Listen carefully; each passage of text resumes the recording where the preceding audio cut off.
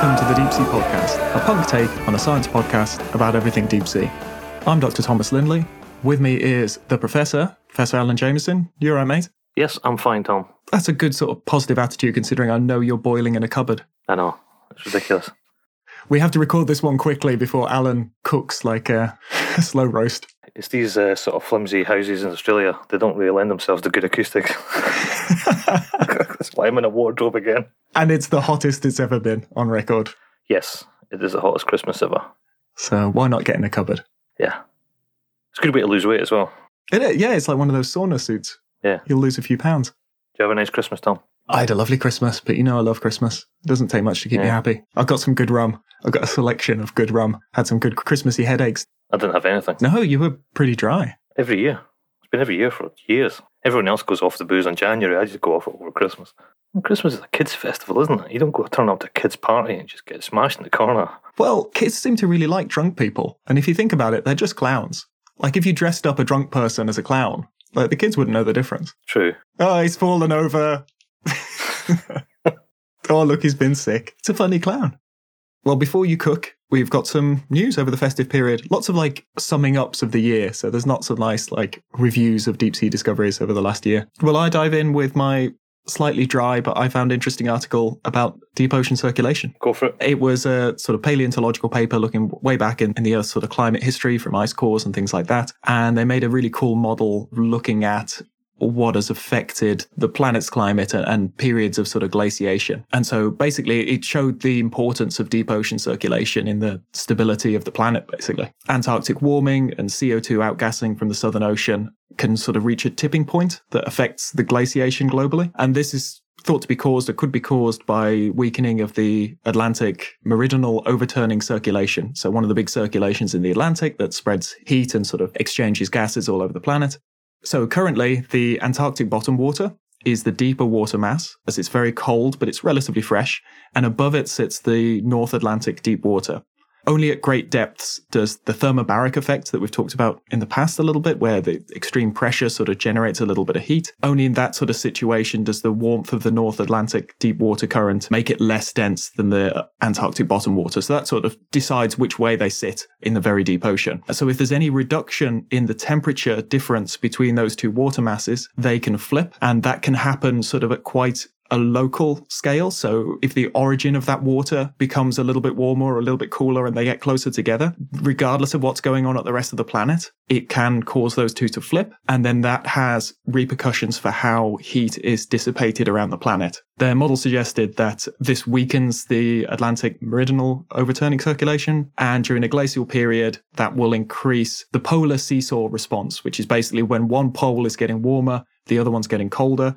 And it increased the impact of that by a factor of 2. And I think it also showed that it happened much more quickly. I'll put a link in the show notes. It seems to be an open access paper. It's quite a dense paper, but it was just interesting to show how these currents in the deep ocean regulate the whole planet, and how changes to just part of the planet and part of that circulation can then have ramifications for the whole planet. So I've mentioned before that like one of my future anxieties and sort of climate change related anxieties is the disruption to the circulation, particularly in the deep sea. And in Earth's own history, you know, the deep sea has suffocated and died on multiple mass extinctions. So, you know, a lot of people often say like, oh, well, this is just a cycle. This is something the planet does, which fair enough, it's true. But in the past, in this cycle, 98% of life in the ocean has died. So just because it's happened before doesn't necessarily mean it's good, and we should maybe tread carefully on the button that makes that happen. Happy New Year, everybody. I know.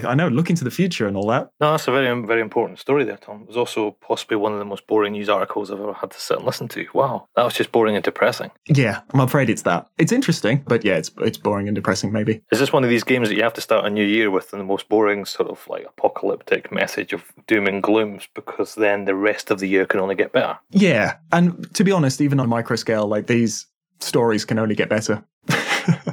I'm very sorry to our listener who does feel a lot of climate change anxiety. I'm sorry to lead with that one, but that's it now. It's done. It's done. And you can doze off to the podcast while we just talk about nice critters for the rest of it. Yeah, let's talk about something else quickly. And Barry, I've been putting some interesting things out. Did you see the one about the giant phantom jelly? Beautiful big jellyfish. I did. Apparently, in 34 years of rummaging around the deep sea, they've only come across what I don't know if this is the journalist or Barry who put this in, but they called it a cagey crimson creature, and they've only come across it 9 times. So there's some really interesting things going on in this one. So what they're saying is this is the 9th time they've found it in 34 years, which is cool because it's massive. It was at 990 metres. Its bell's about 1 metre diameter, I think, and its arms seem trailing behind it some like 10 metres or something. But what struck me was, I keep going on about the media and everything else, but this is a beautiful one. It says it was first discovered in 1899. Get this, by 2009, the creature had only been officially spotted 110 times in 110 years.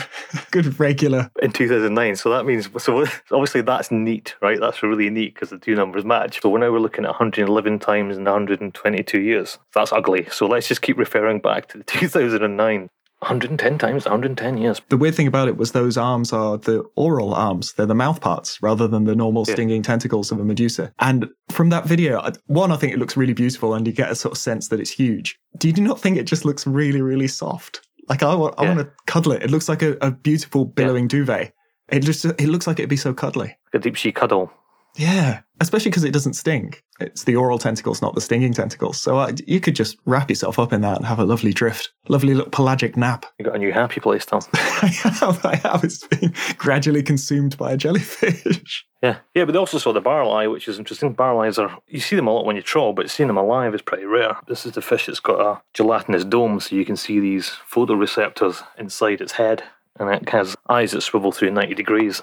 It's very, very cool. And bizarrely, this was also the 9th time it was seen by Barry. I don't know what's going on with the numbers in this story. I wasn't sure whether they'd maybe mixed up the quote. So the phantom jelly's they've found it 9 times, and they've found the barrel eye 9 times. But it doesn't say how many times the barrel eye was seen in 110 years by 2009. No. Like you say, they're seen a lot trawling. And again, the same with the jelly. These are two things that we know of from trawls, but we didn't get the full picture because they're both incredibly fragile. So the barrel eye was known since 1939, but those were damaged specimens from trawling. So we knew about the barrel-shaped eyes, and we assumed that they were static. And it wasn't until 2009, where I think it was Barry that spotted it for the first time then, that we knew about this domed head that looks basically like a fighter jet cockpit. It's got this clear dome that makes up the top part of its head. And I don't know how to say this. Its eyes are inside its head. And I know that's true of everything, but its eyes are entirely inside its head, and it looks through its own transparent head. And that is amazing. That is insane. Do you want to cuddle that one as well? Most things I'll cuddle down there. But this one I'll give a cuddle. How big are they, by the way? They're not too big. I think they're like 20 centimetres I've got in my head, so less than a foot. Oh. I don't know what gut instinct I'm basing that off. I think I have seen a picture of one of the trawl specimens. But I remember the ones that used to come up in the trawl when we were working in South Pacific, and they were pretty small. They were the size of a phone. Sorry, I'm just looking at my phone. Yeah, that notorious technology that stayed the same size. Yeah. Did you see the handfish? The walking handfish? It's back. It's back. We thought it was gone, but it's Australia, back. Off Tasmania. And this one, there's some more random numbers in this. This is the first time it's been spotted for 22 years. Why must be so specific about when stuff has and hasn't been filmed and how many times? But anyway, 22 years it's been since the pink handfish was sighted. And even then, it had only been seen 4 other times. Assumed to be extinct. And there it is, waving its little hands, scurrying over rocks. They caught it on camera in a marine park off Australia, off Tasmania, 150 metres. So it's not really deep sea, but, It looks like it belongs. We'll have it. I would take it, yeah. The other one was the big Pacific football fish, washed up on the shore in San Diego. Big anglerfish with a big bioluminescent bulb. That's 2 in this year at least, isn't it? I guess if you're a deep sea fish and you're looking for a bit of legacy, it's always best to get yourself washed up near a major oceanographic institute. Turn up on their doorstep, essentially post yourself to the experts. Yeah, otherwise you're just going to cook on a beach somewhere. Before the gulls get you. Beautiful, beautiful animal. Beautiful. It's in really good condition. Both of the ones this year have been in really good condition. Didn't the folk in Hawaii used to often go out after undersea seismic events because it would often kill a load of deep sea fish that would float to the surface? Oh, I didn't know that. Bit of pop trivia for you.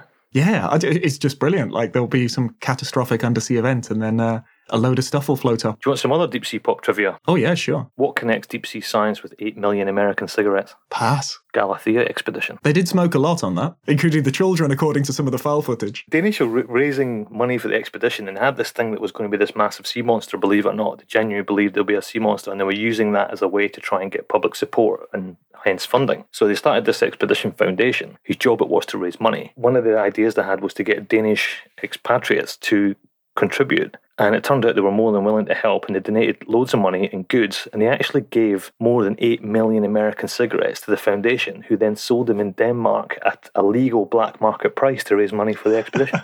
There you go. Wow. So if you want to do a big round-the-world expedition, study the deep sea, all you need really is to start bootlegging 8 million American cigarettes. Well, it's good to know there's always been funding problems for the deep sea. Yeah, that's quite a novel way of getting around it, the way. Yeah, and on the back of this, I'd like to announce a new product line. yeah, all smooth American taste. Oh, that's ace.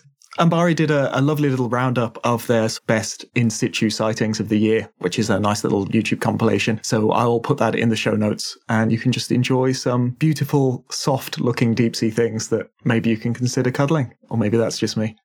So I think the other thing we need to talk about, I think we need to have a hard reset on the Mariana snailfish, Tom. I didn't know it was glitching. Do we need a restart?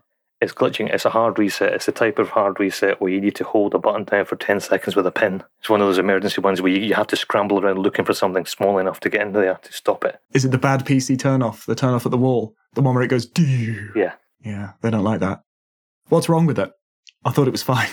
To be honest, the Mariana snailfish is fine. There's nothing wrong with it. It is what it is. It's got a name now. You know what I mean? It's living its new life as Pseudoleparis. It's just there's an imposter out there. Is the media maybe favouring a more glamorous, more beautiful representative? I think so. And I think I'm also responsible for the imposter.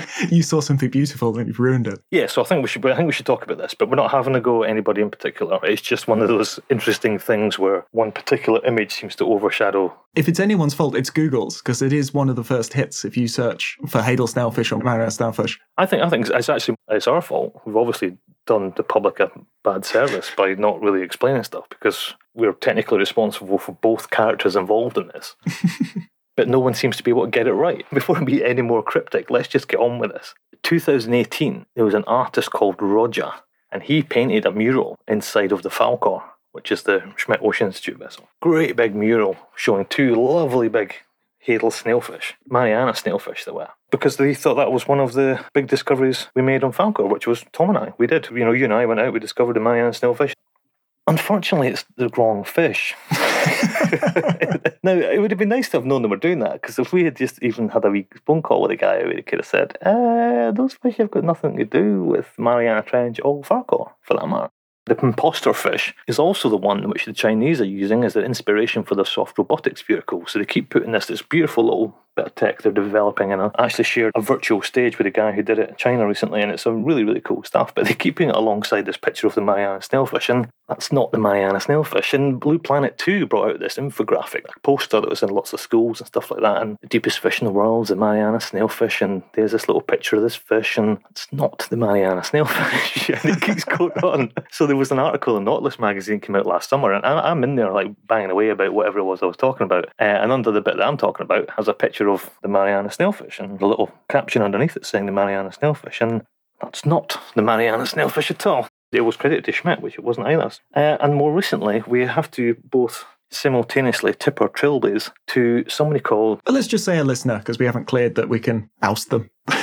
All right, to one of our fans of the podcast who recently let us know through the powers of the interwebs that they had this beautiful Mariana snailfish tattoo done. And yeah, do you want to say these words out loud, Tom, or do you want me to? I want you to do it. Although I will also chime in that I'm immensely flattered, and it's named after me. It's called Thomas. Yeah, it's not the Mariana snailfish, though, is it? It's not, but it's still beautiful. It is still a Hadal snailfish. It is lovely, and we're not taking the mick. It's just one of those things. It's just amazing. The snailfish, which is being the imposter, the one that everyone's using, is one that I've photographed about 4 or 5 years before we ever went to Mariana Trench, and it's what we're unofficially calling the Atacama snailfish. It's never been caught, so it's, for some reason it's just been adopted as the deepest fish in the world when it's not. Officially, we're now calling it Leparid SP in det 3-PCT. I was going to ask you for its official designation. It's the official designation, and it was officially photographed at 7,049 metres deep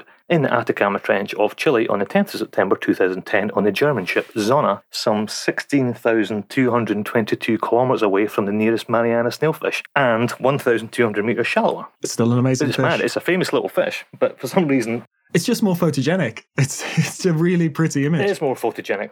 For the person with the tattoo, we'll send you some cool stuff relating to that particular fish, and we'll make a better story than ever being the Mariana snailfish. I'll even send them the original photograph. Okay, that'll be our thank you. Nothing's original in the digital age, though, is it? Well, it's not the one that's online because it's the proper uncropped, undoctored version. Yes. It is the raw data of your tattoo inspiration. Data from that particular one. But it is odd, don't you think? It is really weird how it's just a case of now you just Google something and it comes up with Mariana snailfish and they just accept it. And I don't know how we undo that now. I guess to the untrained eye, maybe it just looks the same, but it just looks a prettier version. On one of those websites as well, it had a big video of one of the things we did on the Falkor job, and underneath it was talking about this is the Mariana snailfish. It's like, no, that's not it either. That's the third one, that's not it either. And it was talking about how it's some ghost fish, and it's like, it was never called a ghost fish, was it? You know, it's just, I don't know. I don't know what, it's our fault, Tom. We're doing something wrong. We're obviously not explaining this very well. But there are different types of fish in the sea, and they all sometimes look similar, but they're not. I'm sure every aspect of science is like this, because you get to that species level resolution and there's probably only a few experts in the world who can tell them apart. Yeah. For the majority, it's probably enough. But yeah, we're super approachable. Like, get in touch with us on Twitter or through the podcast feed if you want anything sort of fact-checked Or, I've just thought of something even better. I could roll up my sleeves and get my tattoo hat back on again, and I'll go and doctor it and make it a Mariana snailfish. Or add to it. It could just be a whole Hadal snailfish piece. I forget that you're an experienced tattoo artist. Yeah, having done so many tattoos in my life, I could maybe just go there and just sort it out. And it'll be taxonomically correct as well, right? Because I'll come along with you and we'll get the right number of fin rays. We'll go super pedantic over it. We'll put a scale bar on as well. Reviewers always want a scale bar, so we'll add that. We do need to catch that one, though, because the one that's getting all the glory doesn't have a name. We can't keep calling it the Leopard SPT, whatever it was, in dead flipping 3-PCT. Oh, it sounds like a sports car. It sounds great. No, I'd drive that. It sounds more like an engine part. Yeah, it's the bit that's broken. You need a new one. Yeah, it's just a serial number. Or a gaming monitor. They've all got crazy names. It's worth actually mentioning, we didn't talk about the big, huge fish paper because we didn't want to toot our own horns too much, but that was huge. That was multi-years of work and the culmination of a lot of expeditions. I think we sort of compiled everything up until a couple of years ago, and the last couple of years we've done so much that it was kind of half all new, half pulling together lots of records. But yeah, loads of new sightings and loads of like frustratingly tantalizing new sightings, because there's things that are clearly new species, probably new genera, and yeah, we've only got images of them, so until we get a specimen, we can't name them properly. So that's why they get catchy little names. There's a funny story in there, because one of the things about deep-sea fish and deepest fish, the point of the paper is it doesn't really matter what the deepest fish in the world is. What matters is how deep they go, depending on where they are in different places in the world, you know, and so on and so on. But there's always been this thing about the abyssal brochula galathea that was supposedly have caught at 8,370, whatever it was, meters in Puerto Rico, and it's a fish we just can't find. It just doesn't seem to be there. It seems a bit spurious. It was taken at a time where there was no closing nets or any real pressure sensor and so on and so on. And it's always been a bit of a thorn in our side, because no matter what we do, someone's like, oh, but technically the abyssal brochula galathea is deeper. And it's like, actually, I don't really care, because we've been there now. We've done tons of work. It just ain't there. Anyway, I put that paper in for review, and the comments came back, and there's a bit in there somewhere, or was, or maybe still is, discussing this fabled abyssal brochula galathea, and the reviewer said, do you know you found it? It's like if you look at figure whatever it was, thinking about that's as pretty close as you'll ever get to photograph of what looks a lot like abyssal brochula. It might not be as deep as you thought, it's 6,500 or something, but I'm pretty sure that's a brochulid in the Puerto Rico Trench at hail depths, and you've been so sort of focused on the deeper whether end. It is at the actual deepest point or not, you've actually filmed it and didn't see it. There is a lot going on in that paper. The jelly nose ones are cool. They were like 4,000 or 5,000 meters deep in the next known species in that family, and they were in 2 trenches. And it's nice to see them alive, because they're quite, that jelly nose is quite damaged by trawling. So it's lovely to see them like mooching around. When you watch the video, they don't look particularly smart. I know not a lot of fish don't look particularly intelligent, I must admit, certainly deep ones, but the jelly noses do look a bit stupid. The brain is an energetically expensive organ, and a lot of deep sea stuff shaves a little bit off that to save on energy budget. Yeah. The bony-eared assfish is the current record for smallest brain-to-body ratio, which makes it super, super efficient and dumb as a brick. There's something else we haven't mentioned yet, Tom. Go on. Our podcast is in the top 5% podcasts of all time. It does appear so. We are now the top 5%. Have you ever been in the top 5% of anything? Nothing good. I don't know how to interpret some of these internet analytical tools, but a lot of podcasts exist for one episode and then disappear, but that's still That's very cool. But does it not filter that out? Is there not a way of like showing ones which have a sort of legacy? I'll look into that. I mean, it means the feeds are active. It means they're still sort of... Oh, yeah, I suppose it doesn't really matter, does it? Yeah. And there's some podcasts that have like a year hiatus and then come back. There's a few that came back in lockdown that people decided to pick up as a project. It's just a bigger gap between episodes rather than it really being done. Let's not talk ourselves down here. We're in the top 5% of podcasts in all time, so... You know. Yeah, I can feel the waves of anxiety washing over me like a beautiful tropical beach. Yeah. So yeah, well done us. Congratulations. Happy New Year. Thanks. The whole world's going to die anyway. Sorry about that paper. Well, the sea's going to boil. It's not. It's just going to flow the wrong way. And then that's going to mess some things up. To try and distract from that, let's have a little bit of art. So someone I've recently come to know has written a poem about a blobfish. So without further ado, here they are. I'm Prema Arasu, a researcher and writer at the University of Western Australia, and this is an ode to the blobfish. O Cycrolus macidus, O gelatinous shape, thou art the ravished bride of deep-sea trawlers, unassuming foster child of the timeless abyss, untimely ripped from thy diatomaceous womb. Fearful fishermen rejoice at thy sacrifice, an Antipodean altar attended by inchoate priests, then once by man and angels to be seen. In roaring thou shalt rise and on the surface die. Were I anointed and dragged to thy hadal habitus, flayed and deconsecrated at thy mucilaginous prow, were I to partake in salted communion with thou, we would be one and the same. Hideousness is a lie, lies hideousness, that is all we know on land, and all we need to know. Today's guests, before we get there, we've got a long and winding road here. So last episode, the Christmas episode, I mentioned Frank Zappa. So this story starts with Frank Zappa. And back in the day, I used to listen to a lot of Frank Zappa, and he used to have this song. It was a kind of parody on the American redneck called Lonesome Cowboy Bert. This is when I was at university, long before I ever had any interest in marine biology at all. And one of the live albums had an alternative version of that, and it was called Lonesome Cowboy Nando. And it was about this marine biologist who was into jellyfish and so on. It was quite a funny song. It's a bit silly. Anyway, fast forward maybe 10 years, and I'm giving a talk at the Museum of Scotland in Edinburgh, and there's 4 of us on the stage and a sort of panel Q&A thing. The third person was this guy called Fernando Borreo, and he's an Italian guy. He's a jellyfish taxonomist, really, really interesting guy. And afterwards we went for dinner or buffet, whatever it was, and I got talking to him. It transpires that he is actually Lonesome Cowboy Nando from the Zappa song. So I'm like, what on earth? What's the story there?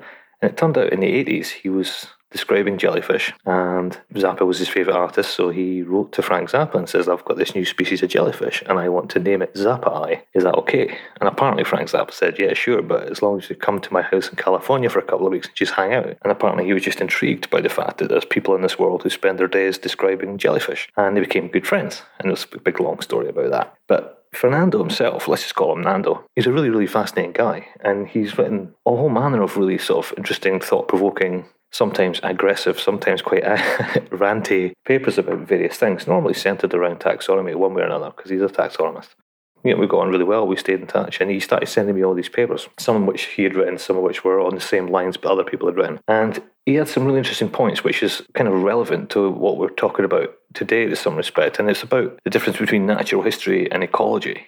So what he's discussing in some of his work is that natural history is based on observations, whereas modern ecology is mostly based on experiments aimed at hypotheses, testing, and things like that. And there's an interesting line in one of his papers that says, simply describing what we see is no longer considered to be scientific nowadays, and descriptive science has now become a derogatory term. Right, so then he argues that hypothesis-driven experiments often reveal generalities that are taken as norms, but ecology and evolution are a history which is driven by both regularities and irregularities. And what he's saying is when you do sort of normal statistical-based ecology, you tend to look for the norm. You're not looking at the weird stuff, the unexpected stuff, the irregularities, but they still exist. So by not including that, you're kind of almost excluding natural history from what is ultimately considered to be natural history, if you know what I mean. If all ecological rules were then followed, unexpected things shouldn't happen, and that's not the case. So what he's arguing is that discarding of importance of anecdotes and irregularities is preventing us from understanding the real deep sea. And he thinks that any event where you have an expert eye, such as you and I, Tom, we see something, we go, ooh, what's that? We might judge that as potentially important and it's worth being reported. And it's almost like the underappreciation of importance in natural history can lead to the underreporting of rare but important events. And this comes down to some of the papers we write. In my career, certainly, we've done a combination of interesting high-profile stuff that, includes not a lot of data, and we've done high-profile stuff that contains a lot of data, and there's some big long papers that not a lot in, and the short papers we have loads in. But it's actually the ones that lean more towards the natural history that Nando was talking about that I have probably the most fondness for, and the ones that makes me stay enthusiastic about this job. And examples of that are things like, really simple ones, like the first time we ever filmed a fish deeper than 6,000 metres. That's one data point. It's not a huge big thing. It's not going to change the world in terms of ecology, but it's an interesting little observation that was worthy of recording. And think other things like the supergiant, for example, and so on. So more recently we had the octopus incident, whereby we put cameras down, and we normally have a reasonable idea of what we're going to see, even at 7,000 metres, and all of a sudden a Dumbo octopus turns up, and that Dumbo octopus was about 2,000 metres deeper than we would expect it to be. So that was quite a big deal. And that was the first time I ever picked up the squid phone to Mike Vecchione, the Lord of the Squid, because even now I still kind of doubt myself, because in my mind I think it would be really cool just to write a paper that says, oh, by the way, octopus or even the entire order of cephalopods go way deeper than we think we did. I actually opened my email to him and said, this is what we found. Should we just keep this in a general biodiversity paper about a particularly deep part of the Indian Ocean, or does this warrant its own paper?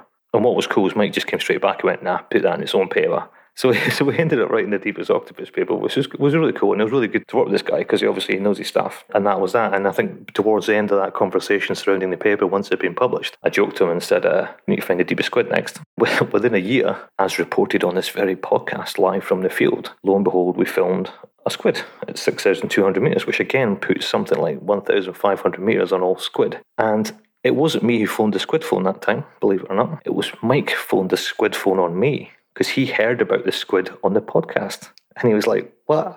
And I was like, yeah. So then we got together and we wrote part 2 of the deepest cephalopod studies. And that's just been published. So I really like those really short, snappy little papers that say, we thought all of this.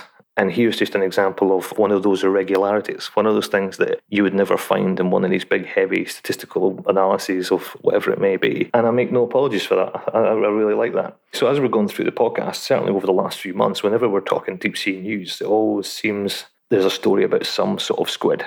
You need to remind me here, Tom, of all the ones we've had. The ram's horn squid. That was one, wasn't it? Lots of misreporting, lots of like, oh, it's a monster, and then Mike turning up and going like, no, we know what that is. Yeah, there was a purple back flying squid, wasn't it? And then there was the vampire squid, the fossils, something of vampire squid. Oh, yes, yeah. Yes. I've been around a lot longer. All those squid reports are interesting because they are the epitome of those observations of natural history, which Nando was basically saying that form a collective gold mine of facts. They may not be ultra amazingly robust data sets, but they are part of this job, which I find one of the most appealing. It's just that curveball when you're out doing your stuff and you're counting this, that, and the next thing, you're filming that and the next thing, and then someone just pops up and goes, woo, there you go.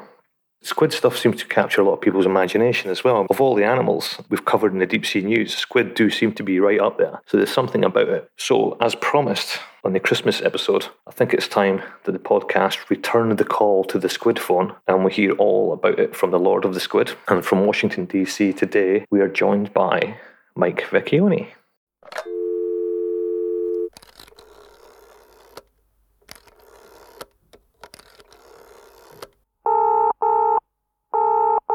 Thanks for doing this, Mike. Oh, I'm happy to do it. I think it's long overdue. I actually really enjoy the podcast too. So, thanks. So you'll know that we're a highly professional. It's a very slick operation. I have heard some laughter during the podcast.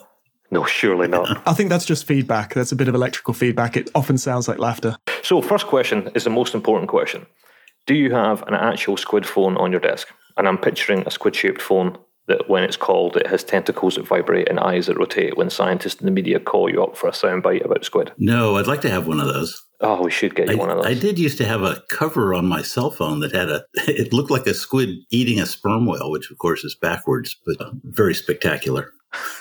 First of all, tell us a little bit about yourself for the benefit of the audience. Okay, well, I am the squid guy at the Smithsonian, which sounds like I work for the Smithsonian Institution, but I actually work for NOAA, the U.S. National Oceanic and Atmospheric Administration, and they pay me to work at the Natural History Museum in Washington, where I am the curator of cephalopods, which includes squids and octopods and other weird kinds of things, and also of pteropods, which are swimming snails, which are also strange, and I really like strange things. What's your favourite out of those three? Oh, squids. I've always liked squids. Good. So I think we should put down the rules of engagement because of everything we've talked about in the last few months about squid. We have to acknowledge that Mike does know about other animals. But for the purpose of this episode, we're going to stick to the squid. Okay. Which brings me to my next question, right? And this is something that I actually meant to ask you this, but I didn't want to because I was too embarrassed in case I came across as sounding a bit stupid. But the word squid, is that actually a valid term? Or is it just one of those lazy names? And what is the actual real taxonomic name for squid? It's one of those lazy names. There's lots of things that are called squids, and even the squid scientists can't seem to agree on what's a squid and what's not a squid. So as far as I'm concerned, squids refer to the oceanic squids, or the members of the Egopsida, as it's called. And maybe the coastal squids, which are myopsids and include things like loligo and doryteuthis, which are really important commercial species. All of those are kind of squid-looking. They have a long body that shapes sort of like a fish's body, but it's got fins at one end, and it's got an arm crown at the other end, which consists of 8 arms and 2 modified arms that we call tentacles. When you break down squid into like subdivisions, I'm right in saying they're decapodiforms, right? There are decapodiforms, which is a group of cephalopods, but not all decapodiforms are squids. There are other groups. Yeah, this is what I was going to say, because if I'm right in saying that the cuttlefish are in there with the squid, but then the vampire squid sit alongside the octopus, but are not either. Is that right? That's right. There's also a group called bobtails, which some people think of as cuttlefish, but some people call them stubby squids. It turns out they're not very closely related to what I just said was squids, the oceanic and coastal squid groups. And then there's the vampire squid, which is actually more closely related to octopods, but it got the name vampire squid a long time ago, and it's kind of stuck. Is that all it is? It's just the fact that these names have just stuck, and, is there anything you can do about that? Is it a sort of big push for trying to resolve all this? Or is it just a case of, that's what they're called now? So, well, every time I talk on something like this podcast, I try to set the record straight, but it doesn't seem to work. Well, you come to the right place. Now you've been on the Deep Sea podcast. I'm sure it will change the world. I'm looking forward to it. Yeah. So obviously squid are massively diverse. I mean, they're a really fascinating group. I mean, think about like the pygmy squid and the dumbos and the big fins and the colossals and all that kind of stuff. Is there a particular one that you find fascinating? Because we've all got our favourite kids, right? Yeah, but we're not supposed to. No, I know, but let's face it, we do. So of all the squid, which is the one you go to? Probably the big fin squid. It was an unknown up until just before 2000. We described a new family based on some babies, and then we finally got some videos of the grown-ups. And so around the change of the century, we started finding out about these really big and charismatic squids that live in the deep sea. And a friend of mine from the University of Hawaii, Dick Young, and I described a new family based on all that. And now we're finding more and more records, and we're finding more and more reasons that they're remarkable. So that's my favorite. So for the benefit of the audience, those are the ones that I think Tom was talking about them before. It's also the ones that we were talking about. We've just found the deepest one. That was a little juvenile one, but you know that classic image where you see the squid hanging mid-water and it just has these absolutely ridiculously long arms. It's the one that really creeps people out. Yeah, it's the way it's so motionless, right? Yeah, they sort of drift along, and they've got, as I said before, the squids have 8 arms and 2 tentacles. But on the big fin squid, you can't tell them apart because they're all the same. And they all have an elbow in the arm. And then from the elbow on out, it's a really long, skinny, spaghetti-like extension, which has microscopic suckers on it. And as they drift along, they have their arms spread out. And then these spaghetti-like extensions sort of hanging down from the elbows. And they're drifting along with these 10 pieces of spaghetti hanging underneath them, waiting for something to bump into them and stick to them. On top of that, they have this huge fin, which is where they get their name. So they're very bizarre looking, and they get really big. Well, I say big. Big refers to the total length of the animal, including these ridiculous spaghetti-like extensions. The biggest one that I'm aware of so far was estimated to be about 21 feet long, less than 7 meters long. But the body length on that was probably about a foot, a third of a meter. So how does it feed then? Like almost filtering if it's assuming something comes in and swims within its arms? So does it grab it and then pull it up to its mouth? What a good question.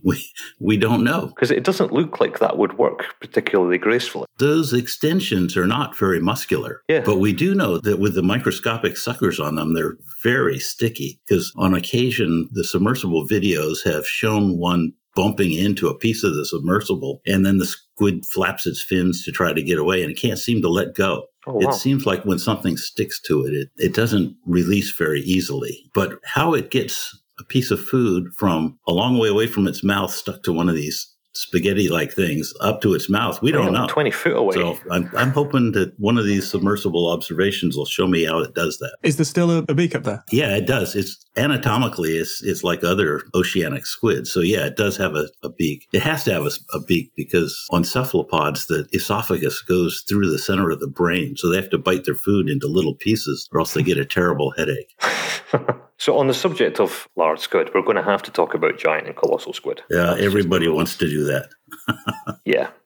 But of the ones I've seen in museums, I must admit I'm almost slightly disappointed. Because I think when you see these little infographics in newspapers and stuff like that, they always make them out to be absolutely massive. And then you get to see it and you realize it's not massive, it's kind of just long. Is there actually a reasonably good estimate of how big they truly get? Well, for a giant squid, which when I say giant squid, I'm talking about the genus Architeuthis in the family Architeuthidea. But for a giant squid, most of the length is in the arms and tentacles, but they're still pretty big. The mantle length gets bigger than me, so I consider that to be a big squid. And then add to that the head and the arms and so on. And they get really big in terms of length, but there's a controversy about how big they get. The early scientific reports, which were in the late 1800s, reported a specimen that was something like 48 feet long. But since then, nobody's seen one that big. So there was a guy in New Zealand named Steve O'Shea who was working on both giant squids, the Architeuthis, and another species that gets really big, which he named the colossal squid because he thought it was bigger than giant squids.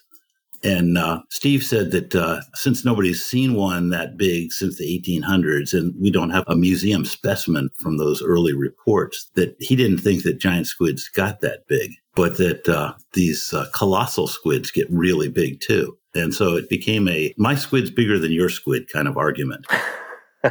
I just found it interesting how the giant squid maintained its sort of fame based on how long it's sort of been known about and just how catchy that name is. Whereas the colossal, it sort of seemed to supersede it in terms of being much more muscular, much more, it's got the hooks, it seems a more aggressive predator, but it's the giant one that sticks in people's minds. They're probably both aggressive predators, which is normal for a squid. The hooks certainly look scary to a human, although I don't think any human would ever have to worry about either one of these species. The colossal squids don't get as long as the giant squids, but they have a bigger body mass to length ratio. So they probably get more massive than a giant squid, although not as long as a giant squid. But what really has kept giant squids in the popular imagination is Jules Verne, because he started out the idea that these are sea monsters. And of course, people love the idea of sea monsters. I'm sure you guys get that a lot.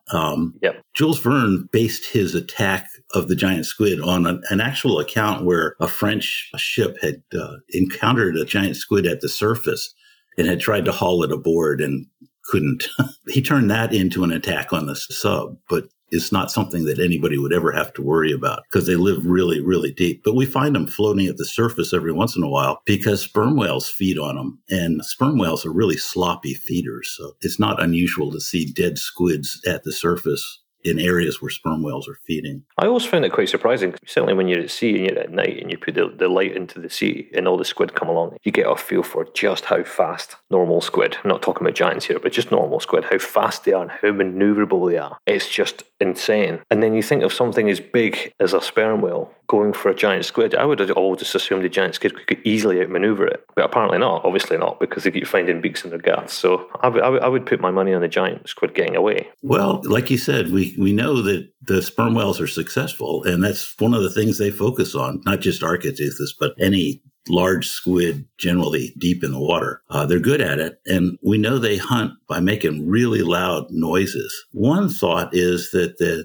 clicking, the really rapid, loud clicking that sperm whales do as they're approaching their prey, might somehow incapacitate the giant squids. Oh, that's interesting. I've never heard that before. See, that would explain it, right? Because you just figured a squid that the first sign of trouble will just immediately turn and run. You would think so, yeah. And, the idea behind why they have the largest eyes that we know about in living things anyway, is so that they can see stimulated bioluminescence by a sperm whale that's coming at them, indicates that they want to see it and run away as soon as possible. Obviously, the sperm whales are good at it. So it's interesting you mentioned like Jules Verne and stuff like that. And I think one of my things I'm interested in at the moment is to do with human perception of some of these animals, in particular deep sea. And then what is it about the squid that really gets people's attention? I mean, just the sheer number of news stories. It seems that whenever somebody films a squid, they're immediately on the news because people will click on that. And it's weird because it's a body form that we shouldn't like. Humans don't like things like spiders because we can't relate to ourselves. It doesn't have a face you can look at. And we don't like snakes because they move in a way which is quite far removed from ourselves. And you look at the squid and it's equally as bizarre, but at the same time, kids have cuddly toys of squid, right? We've kind of... Yeah, squids are beautiful. Yeah.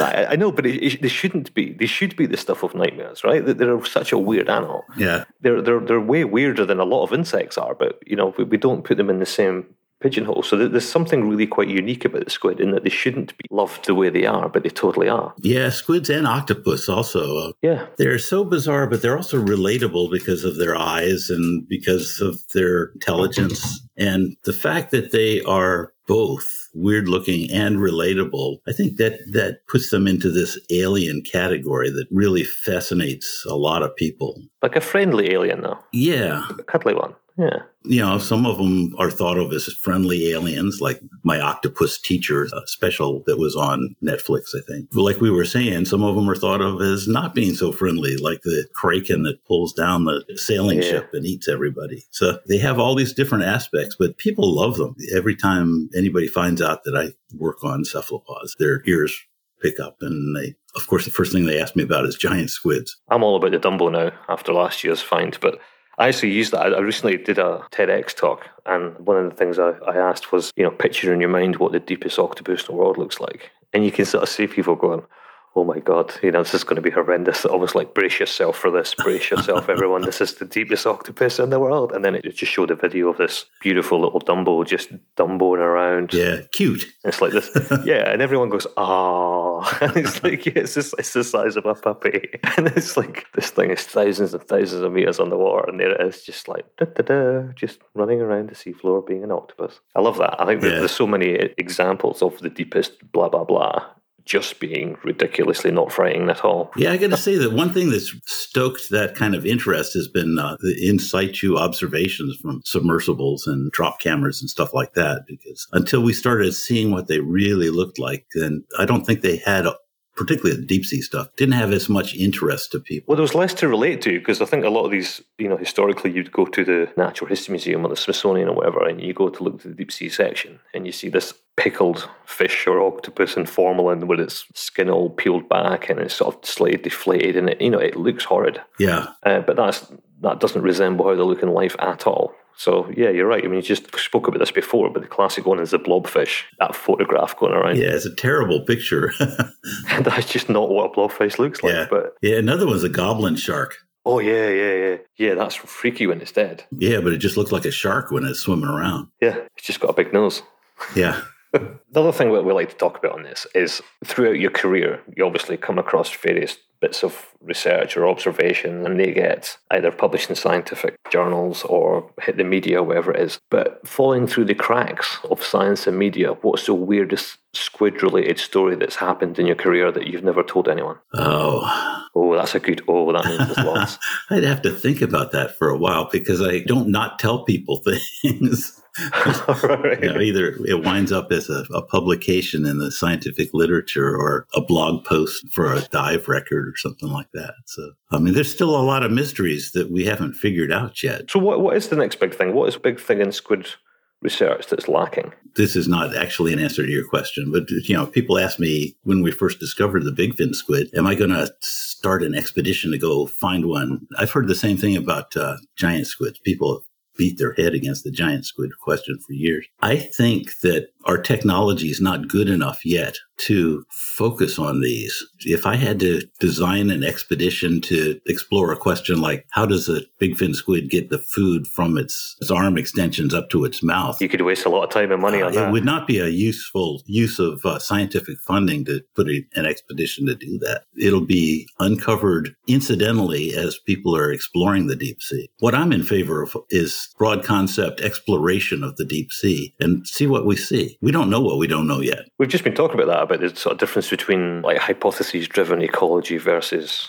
observational, descriptive, natural history. Right. But before you can really do hypothesis-driven ecology, you've got to know the system pretty well in order to come up with reasonable hypotheses that can be tested. And in the deep sea, we're still at the exploratory stage. I think the deeper you go, the more you end up just, there's a thing. Right. There's a thing. I mean, in terms of controlled experiments, they're still hundreds of years away. Yeah. And when you see there's a thing, then you've got to find the person that would know the most about that thing to tell you how interesting it is. Exactly. Yeah. So the question from my 10-year-old son, Matthew, so he's quite big into squid and deep sea animals generally. That's not my doing either. He seems blissfully unimpressed that I've just published a paper on the deepest squid in the world, which is quite heartbreaking, but he's very excited that I'm talking to you. So his question is, how does it make the ink and how long does it take to refill its ink sac after it's inked? Those are two really good questions. It's got a gland where it secretes melanin, which is just a really dark chemical. And that gland secretes the melanin into an ink sac where it's mixed with mucus. And then when it gets upset about something and it wants to put out ink,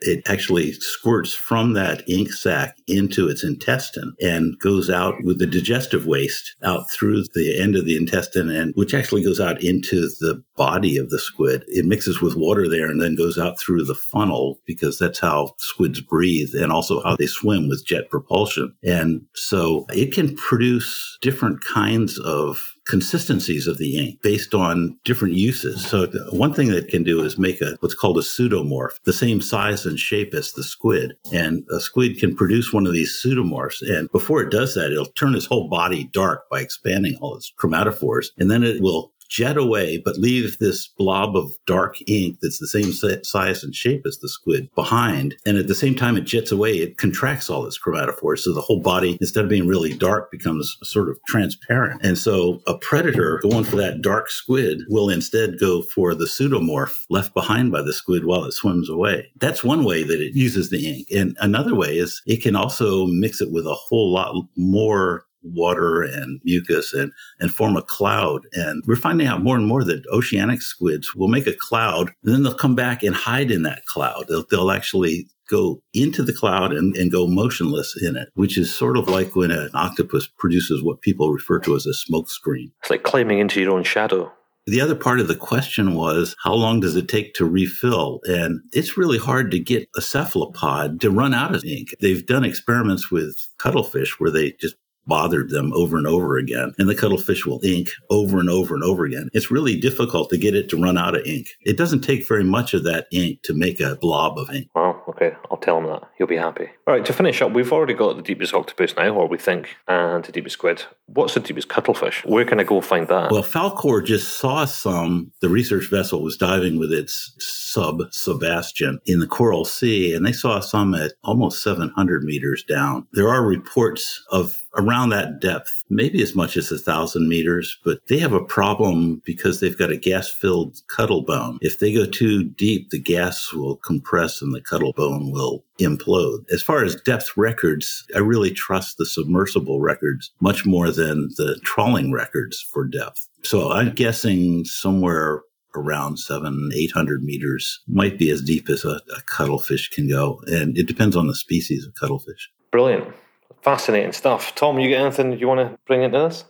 If Mike feels anything is sort of missed by the general public, if there's any massive misconceptions that drive him mad, anything that he feels more people need to know about. What drives me mad is when I've tried to set something straight and I keep running into the same misconception over and over again. I think that's just deep sea in general. Yeah, that feels familiar. But I've thought of an answer to your previous question about what I would like to see from the deep sea, one thing that really raises my curiosity is on these ram's horn squids, that the spirula that have an internal chambered shell. They're often found around islands and places like that. So we are guessing that they lay their eggs on the bottom. But we actually don't know that. We have no idea how ram's horn squid lays its eggs, whether it holds its egg masses in its arms like we were surprised to find some squids do, or whether it deposits its eggs on the bottom in what we call bathyal depths around islands and around the edges of continents. And I would really like to know more about the in situ biology of those ram's horn squids. When someone says something like that, I just keep going into how you would do it. Yeah, I don't think you could it's difficult, isn't it? plan an expedition to answer that question. I think you just have to wait until somebody stumbles across somebody it. will find it accidentally. A lot of the interesting squid sightings are coming from oil and gas industry as well, aren't they? Because there's just the number of ROVs in the water. And yeah, the first sighting of an adult bigfin squid came from the oil and gas industry. Did it? Yeah. It's an incredible resource, that, just the sheer number of hours they're filming in deep water. Oh, yeah. And every industry ROV pilot you talk to will whip out the thumb drive and be like, these are my best bits. These are my weird things. It was great. There were things like the Serpent project that tapped into that, linked them up with scientists, because they've all got their greatest hits. They've all got the weird thing they saw. Yeah, I've gotten a lot of good observations from the Serpent project. Wonderful. My favourite take home from all that is thinking about a giant squid being incapacitated by a sonic head ray from a sperm whale. Possibly. That's speculation. No, it's real.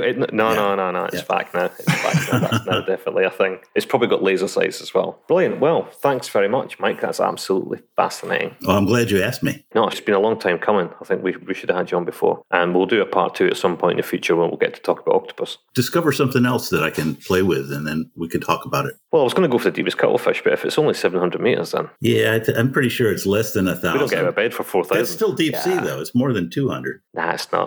It's not deep sea unless it's 5,000 meters. Oh, it's funny you mentioned that, because when I started doing the deep sea work, I thought anything deeper than 200 was really interesting. And now I think if it's less than 1,000, it's sort of boring. I thought 1,000 meters was a good mark because you're beyond the influence of sunlight. And a lot of the stuff that happens and a lot of the adaptations you see are direct results of diminished light levels. And that probably explains more of what's going on there than depth does per se. It's more to do with light.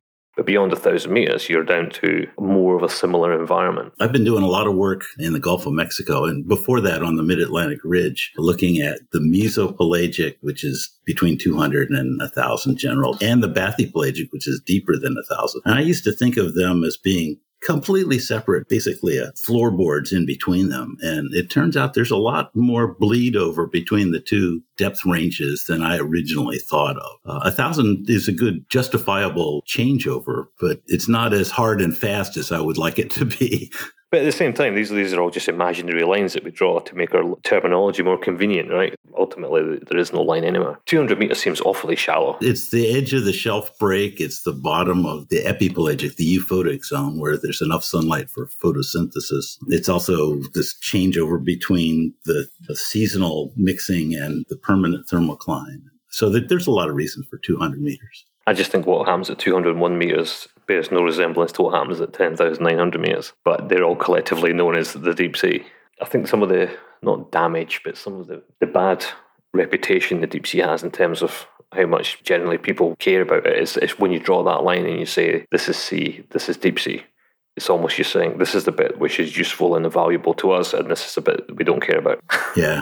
and it's actually scientists who have drawn that line have called the top half of the water good sea and the bottom half of the water bad sea. For a lot of public, the deep sea is when you're out of sight of land. Yeah. That's another one I hear quite a lot as well, yeah. I would call it open ocean. Right.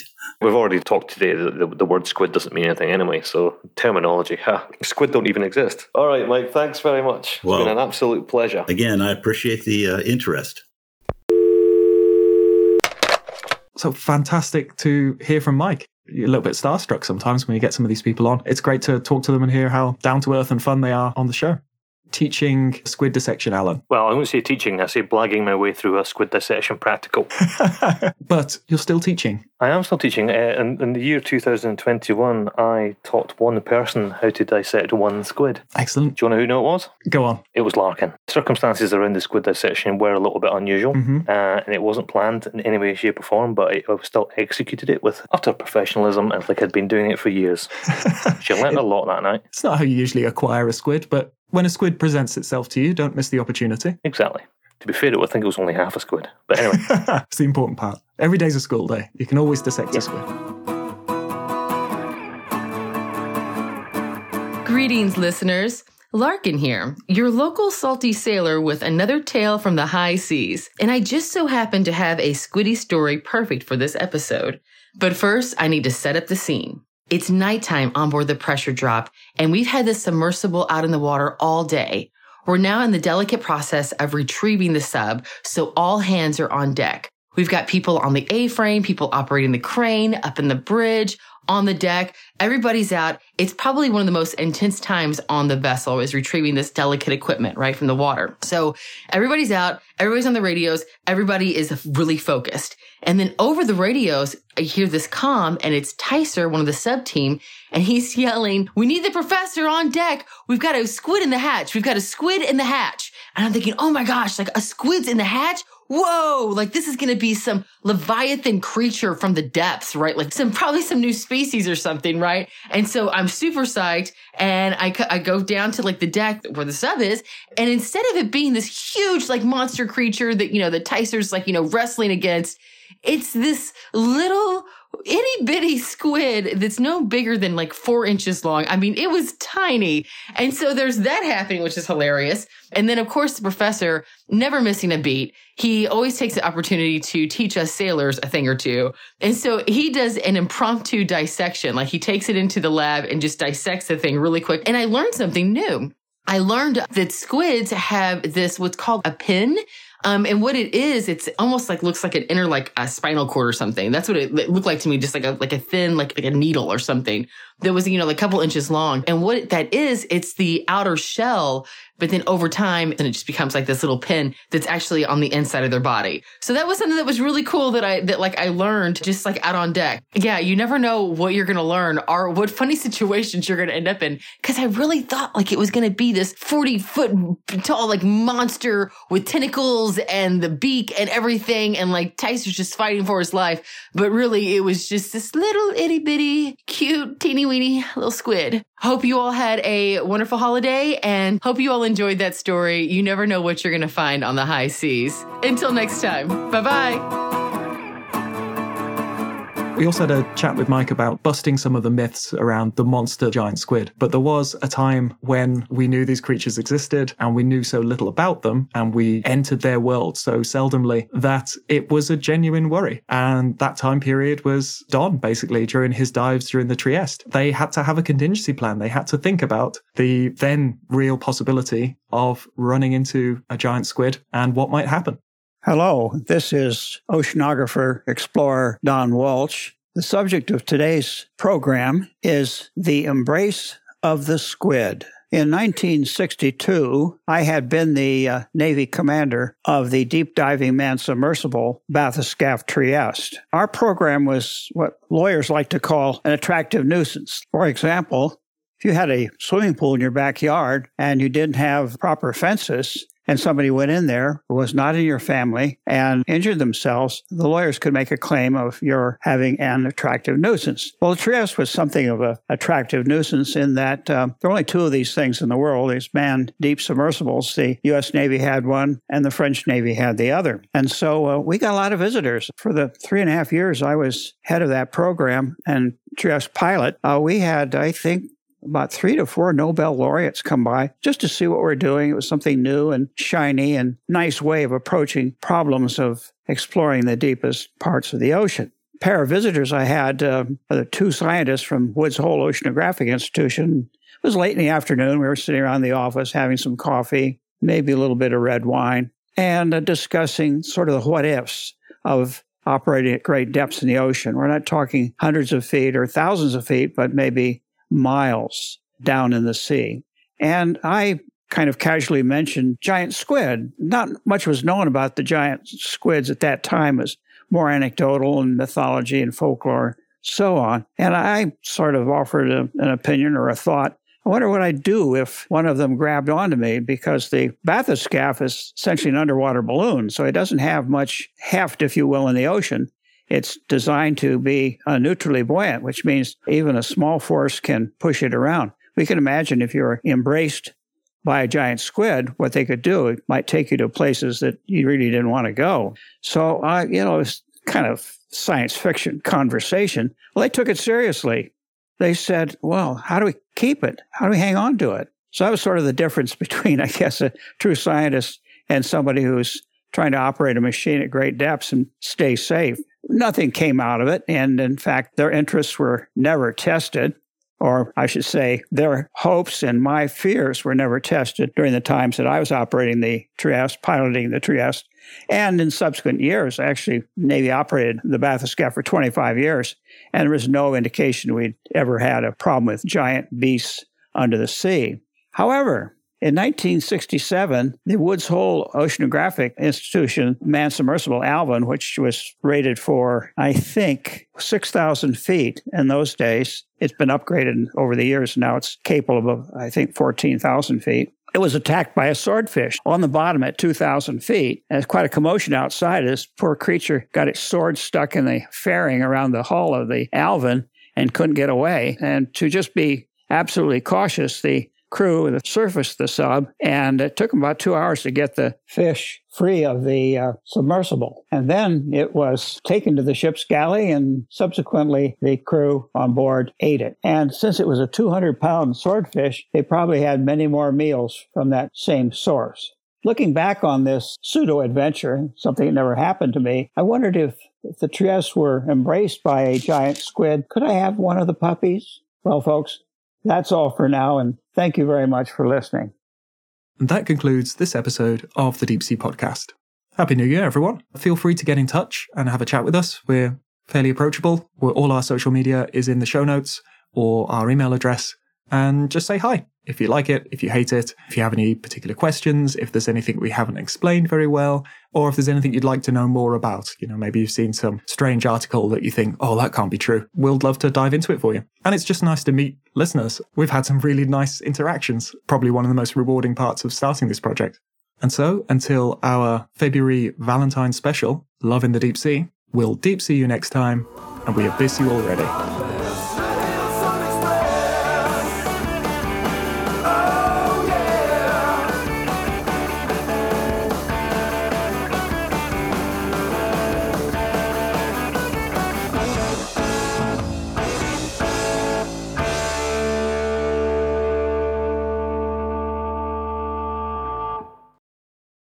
The Deep Sea Podcast is supported by our company, Armatus Oceanic.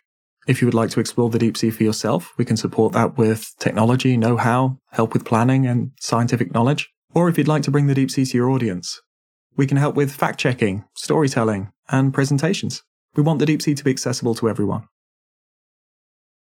I'd like to actually start a few minutes after 9 because I have a robot that's programmed to start at 9 and it makes a lot of noise and I can't stop it until it starts. So. That is the best excuse ever for delaying for a few minutes. We'll allow a robot that won't shut up. Can I ask a really dumb question? Yeah. What's the robot for? For vacuuming the floors in our apartment. I was so sure it was going to be some amazing deep sea tech, and it's the Roomba. Oh, yeah. Yeah, it's a Roomba. A very noisy Roomba. Ah, there goes the robot. That's an industrial one. Yeah, it's. I don't even want to talk about it. I just want to wait till it gets started so I can turn it off. I don't think you've got a healthy relationship with your robot.